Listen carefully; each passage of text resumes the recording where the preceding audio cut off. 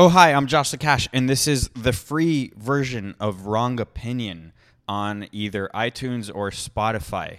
Now, I don't know if you know this, but there's a full version on Patreon, patreon.com/WrongOP, where you could get full hour to hour and a half long episodes for just $3 a month if you want just the audio. But I also have a video version, which is $8 a month, and you get video and audio. You get it all. I haven't even raised the prices considering the massive inflation going on, so it's really basically free. And you can just go there, patreon.com/WrongOP. With that being said, here is the free version. You fucking commie. Oh, hi, I'm Josh Cash, and this is Wrong Opinion. Today with an interview, though. An interview. I wanted to bring back a guest I had on previously, Joe Kent. He's running for Congress in Washington State. And I wanted to have him on because I think he's one of the more interesting people running for politics anywhere in the world right now. And I have direct contact, a direct line with him. So I figured, hey, I'll bring him back on. And I think you guys are going to like this one. We go a little bit more into his personal life, which is interesting. And then a bunch of other things, because a lot of things are going on, as per usual, of the new America we live in. We're inundated with many things, and we pretty much spoke about all of them. So I think you're gonna like this one. So sit back, relax, enjoy my interview with Joe Kent. How has the campaign and all that been going? It's been fast paced, man, but it's going really well. I mean, we're getting decent polling in. There's a good groundswell of support in the district. Fundraising's going pretty well. So, I mean, I feel confident. We're still very much like the underdogs, the insurgents, however you want to look at us, but things are going well. But are you really the underdog? Because it seems like you're getting you're really out there prime time. You're always on Tucker. I mean, you're one of the your Twitter's growing like crazy. To me, you're one of the better known candidates, not just in Washington State, but in the whole country for 2022. Yeah, definitely, man. So, I mean, according to the polling, and then, like you said, just a national footprint and being part of like the emerging conversation of, I would say the new right or, this realignment right. I feel like I'm definitely a part of that, which I'm very grateful for. I just say that we're still the underdogs because we're primary and incumbent, and that's always quite the challenge. But yeah, I mean, I feel pretty strong. So we're just gonna keep running like we're in third place every day. Yeah, I think that's the way to do it, because if a lot of the times people on the top, or when they think they're on the top, they kind of get lazy and sloppy. But I don't see that happening with you, especially considering you're not only mentally but physically fit as well. I actually wanted to talk about that for a second because Yeah, once in sure, a man. while, yeah, once in a while you post pretty wholesome pictures with your kids working out with you. Um, Yeah. and No, I it's been wanted to, fun. yeah. I mean, my kid is going to be a year old in a month, so I kind of like I'm Yeah. watching what you're doing. I'm like, yeah, I got to have a mental note. I got to do that when my kid is like 4 years old. We're going to start doing that. How has the campaign and all that been for your kids? It's intense, man. I mean, it's a busy schedule. I kind of had a busy schedule before, and I think just them kind of growing up as far back as they can probably remember, we were busy because we were both in the military. So I've tried to have as little disruption as possible. I'm lucky our district is big, but it's drivable.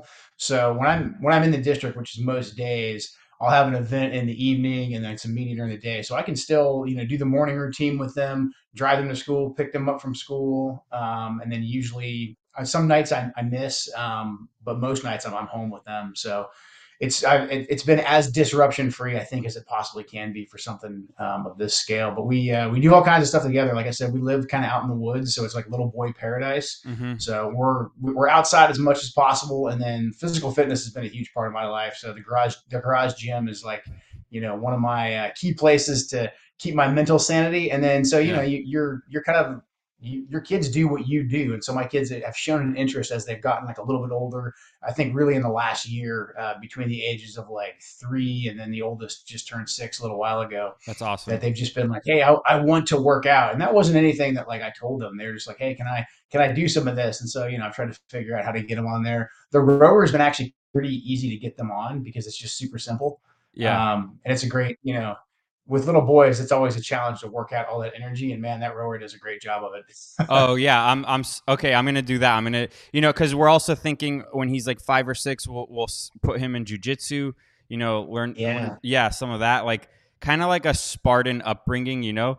Um, Yeah, dude. like I got my boys in a jujitsu gym here. Like one of the great communities we're a part of, even before I started running, there's a jujitsu gym here that in the heat of all the lockdowns, the owner basically said, like, I am not locking down and we're doing jujitsu. good. And he got pretty up in the face of the state. He would put on his gi and run up and down the highway with an American flag. And so he's Yeah, been running like the actual Spartan Academy yeah, for young yeah. men. And even when like a bunch of the local schools canceled their wrestling programs, he was like, I got mats and you guys can come train here.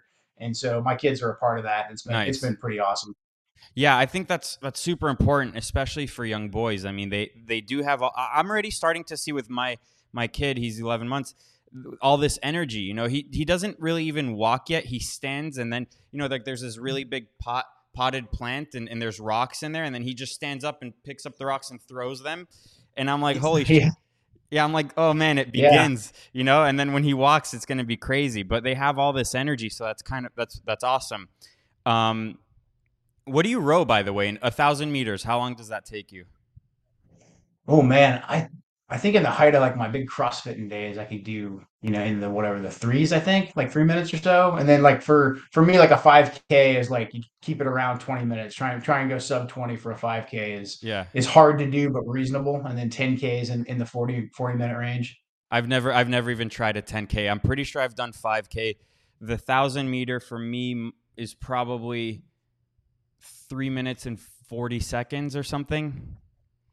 Yeah. I think that means you're putting out. So Yeah, that's good. But that rower will humble you fast, man. That's a serious. I never figured out that rowing was as difficult as it was until I got like y- really into CrossFit when yeah, CrossFit was at its height. yeah. Do you still do CrossFit, or you just do whatever you want in your home gym? I kind of do a combination of like powerlifting and Olympic lifts, and then Yeah, some CrossFit like metabolic conditioning. I've been following this site called Military Athlete for quite a while, so that's cool. kind of it's focused on like my old job. So I still like to pretend like I could go do my own job, mostly for my own Yeah, vanity, I guess. yeah. I think you know how sometimes people are like, if you want to be in the military or a police officer or a firefighter, you have to be physically fit. Now they're kind of being a little bit more gentle with people who want to go in those fields. And you see fat cops and all of that, and it's kind of embarrassing. I kind of feel the same way for people wanting to run for Congress. It's or for any sort of politics. To see these, or like you see the people in the health positions, and they're the least healthy looking people. It doesn't make any sense to me. I feel like the same should go for running for politics.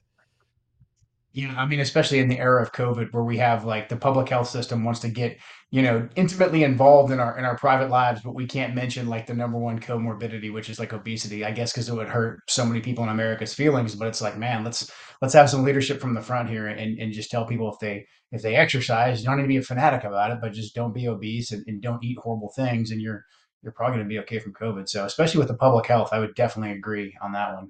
Yeah, but it's kind of like the companies that were allowed to stay open during lockdowns. It was the fast food chains and the WalMarts and all these things, and it's because they have the lobbyists, they have the money. So it's almost in the interest of the powers that be to keep people unhealthy because it's really really big money to keep us unhealthy. You're not kidding. I mean, just like you said, look no further than which businesses got shut down and which ones didn't. I mean, they were really quick to close down gyms, really quick to take our kids out of sports. But then, McDonald's never missed a day. The liquor stores are all still open, for Oh, and the God's weed sakes. shops. There's Yeah, the yeah, weed you can still shops. smoke weed, sure, of course. Yeah, huge business, and they have, like you said, they have very powerful lobbyists. But they were really quick to go bully around a lot of mom and pop gym owners. And I talked about the guy who runs that jujitsu gym. It's also a gym as well, and so he did a really good job. But he stood up to a lot of pressure they were putting on him to close down his facilities. But he created a community based on physical fitness and personal accountability, and it's done well for him both financially, but it's been key to the community because every other gym was just closing down and people had no outlet. Yeah, it's funny how the only country in the whole world that has kind of finally recognized fitness as being important to combat any sort of illness was El Salvador. Did you see that video they put out last week? I did. That's awesome. We should be doing stuff like that here in America. I know. But even in that video, I was like, "Oh, you're talking shit about eggs. Eggs are not unhealthy." Yeah. But you can't nitpick, with that kind of. I would rather that kind of propaganda than everything else we've been getting. Yeah, I mean, if we simply told people like, "Hey, go outside and walk for 30 minutes," like we'd be, we would be moving in the right direction at least. But we're telling people just to stay at home and stay glued to your devices and eat all this But processed food. but So what's weird is that they're telling people to do that and they're obeying because they really want to do that. Like that's their dream is to be home, snuggled up, cozy, watching Netflix, getting high, eating horrible food. It's a little worrisome to me that the major. I don't know if it's the majority, but a big portion of the country feels that way, that's what they actually want, and they don't, deep down they know they're being lied to and they know that this whole thing is a farce, but they don't care because they want that sort of lifestyle. Because in any other period in human history, if anyone tried to pull this and then the masses found out what was going on, there wouldn't be protests. I think protests are kind of dumb. There would be a revolution. There would be blood, there would be war.